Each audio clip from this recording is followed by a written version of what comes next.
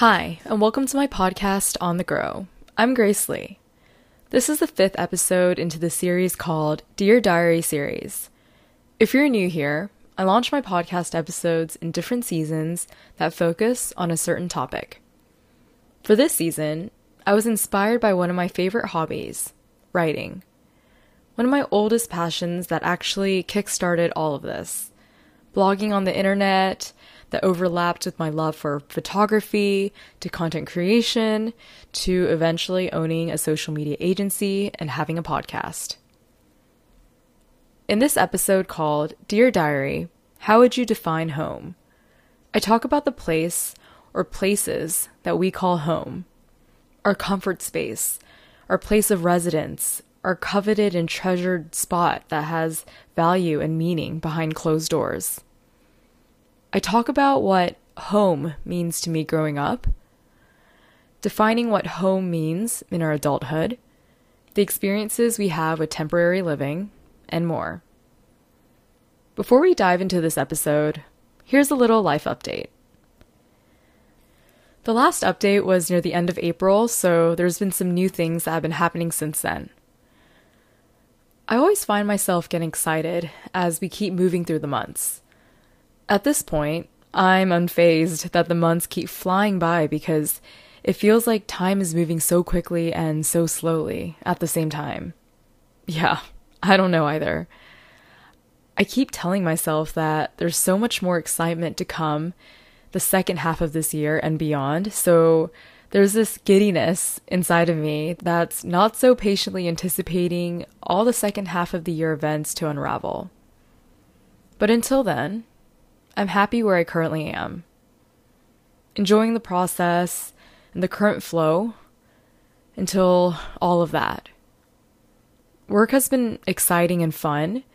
There's been new additions to the client roster, and every time I sign on someone new, I take it as a challenge for myself.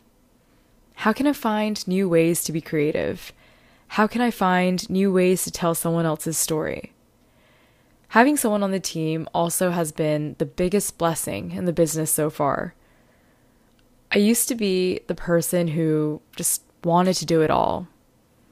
Work with everyone, do everything, and be successful at it.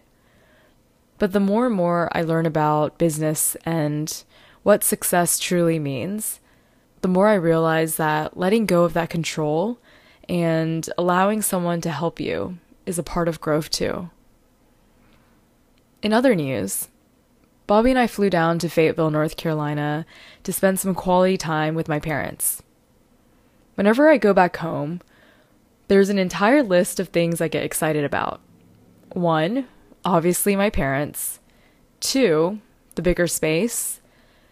And 3, my mom's homemade Korean food.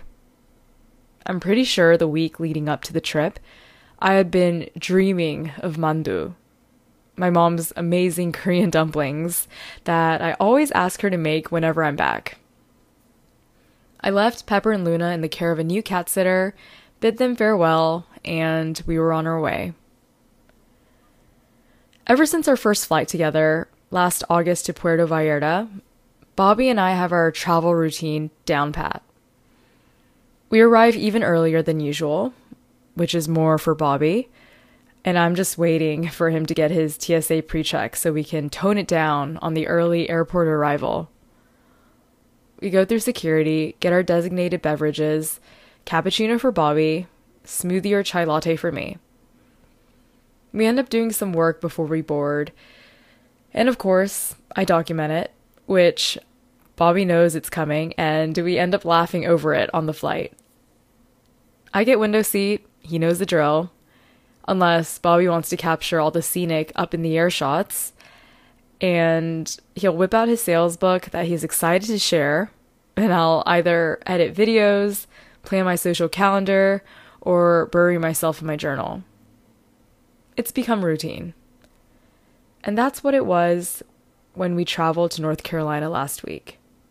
Our intentions for that trip were to relax and spend time with my parents. You know, the older I get, the more I crave that type of quality time. We walked in, and the entire place was spotless and clean. My parents go into hosting mode, something they love, and I believe I've inherited the same trait and level of excitement. Now, something to know about my mom is that she is a serial meal planner. Let me explain. I'm not even kidding when I say that my mom will casually whip out a spreadsheet/chart of the meals. Breakfast, lunch, dinner, sometimes dessert. When any of me or my siblings visit, this is what we get. This time was no exception.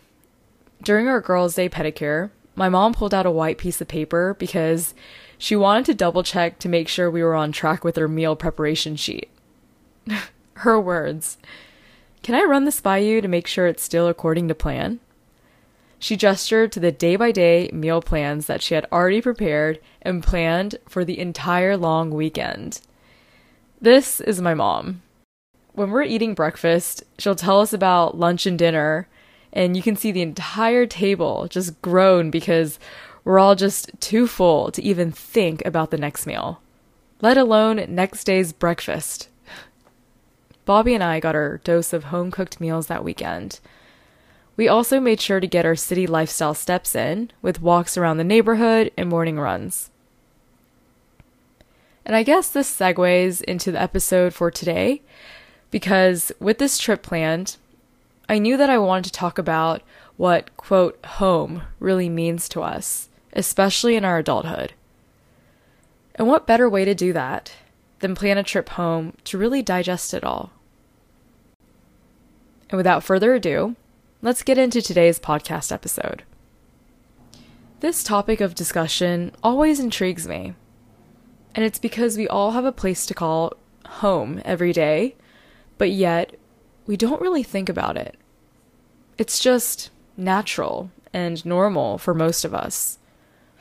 So to deep dive into a topic that we attend to naturally always feels like a challenge, one that I can't say no to. So here's today's journal entry. Dear Diary, how would you define home? When I think of the word home, I think of my childhood home growing up. When the outside world was too much to take in, I knew I could always find myself back here to recharge and be with company who really understood me. The older I get, the more I realize that what was home then isn't the same home now. The physical location may have changed, but the value still remains. Maybe it's the security, the comfort, a place of refuge, a space where you can truly be you. Or maybe it's the familiarity that makes a place home. Last week, I took 2 days off to really deep clean my apartment. Does anyone else get so fixated on making their apartment look spotless and clean, always? Maybe it's just me. I guess because I'm in a small studio with 2 cats who shed, I'm always cleaning every crevice of my apartment. You can ask Bobby. When he's over, I'll randomly be vacuuming a section of the apartment more often than not. He's used to it by now. The deep clean was actually for an apartment tour video with Listed, Ryan Serhant's home design YouTube channel that showcases other apartments in New York City. Think AD, but on a more relatable New York City scale. That shoot was so much fun. I talked about what I loved most about this space, but also why I even fell in love with the space in the first place. They were really looking for meaningful pieces and sentimental moments here. And every time someone asks me that question, my eyes naturally shift to the window overlooking the cityscape. It's the view. Truly. I'm a views type of girl, and when I first walked into this apartment, it was the view that really got my attention. I remember distinctly when I was touring this place, I was standing next to the AC unit. I was visualizing sitting at my desk, overlooking the city. It was then and there where I made a mental note to myself that in the moments when I start to feel fatigued, doubtful, or even burnt out, I would just turn my eyes to the left and stare out at the city before me. This view would bring me back. It would inspire me that there was so much more out there. It was the inspiration I would need to focus. A reminder that there's so much more to life than the challenges we're facing in a difficult season. And from then on, I've never forgotten that moment.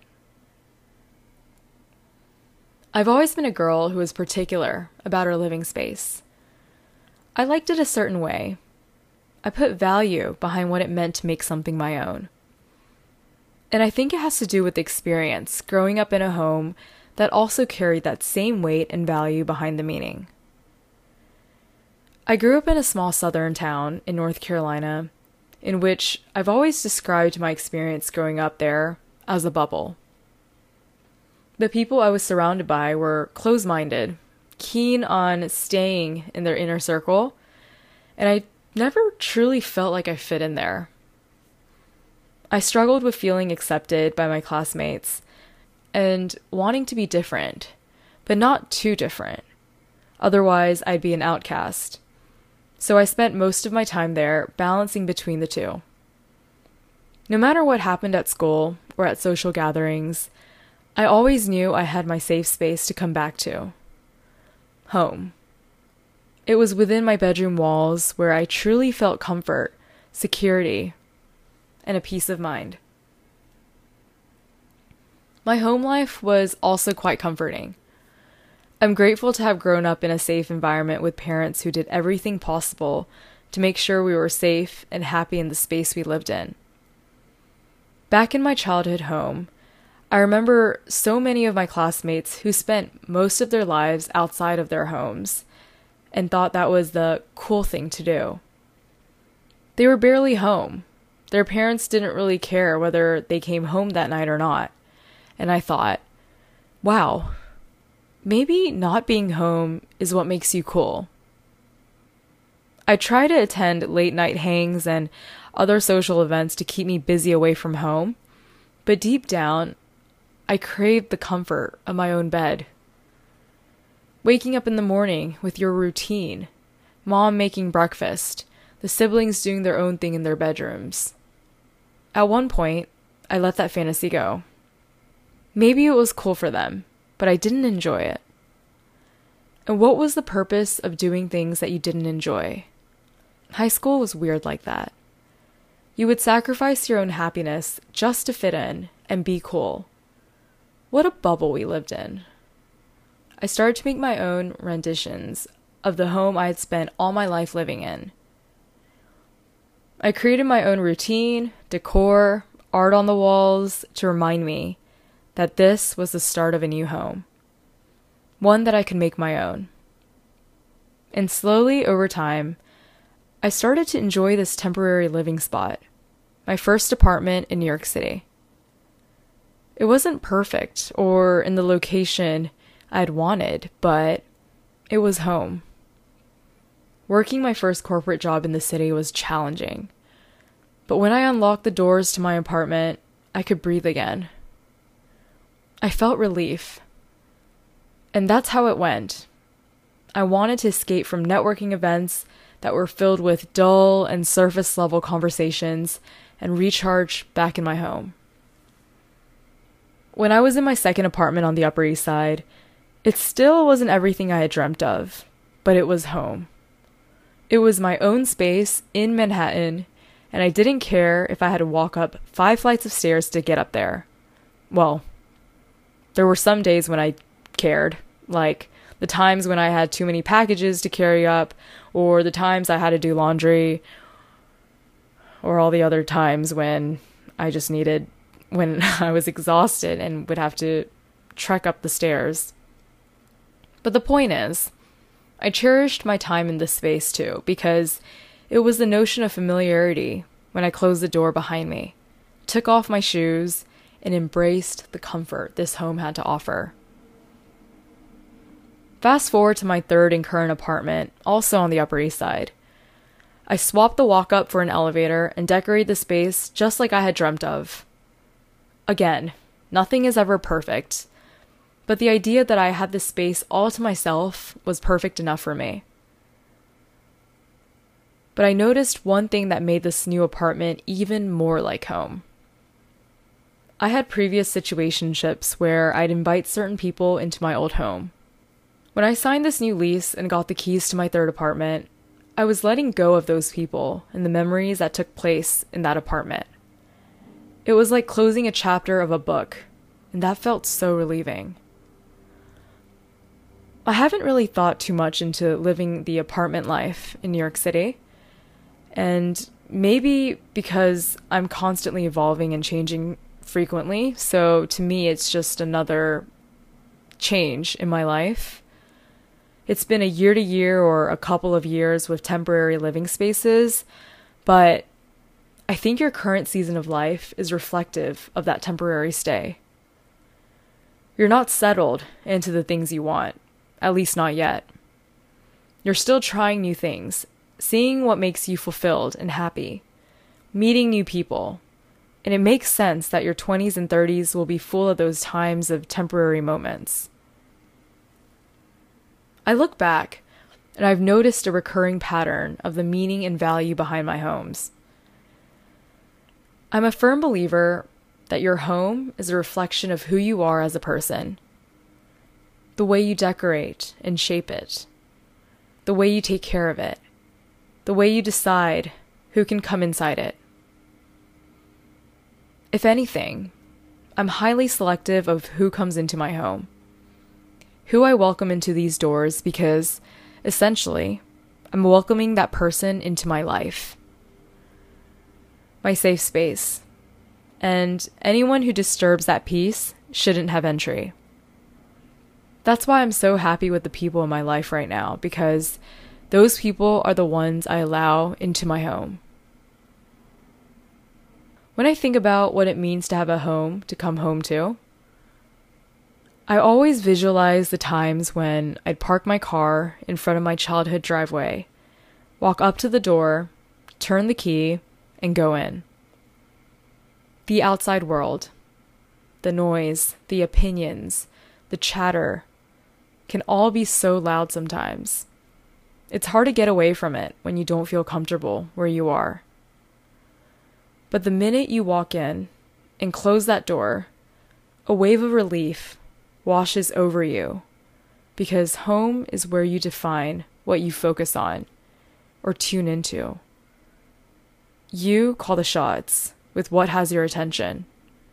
That's what home is and always will be.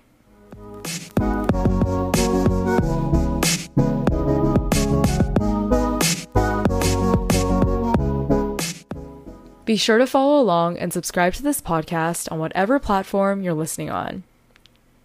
Stay tuned and keep listening to the next episode, where I cover another episode into the Dear Diary series.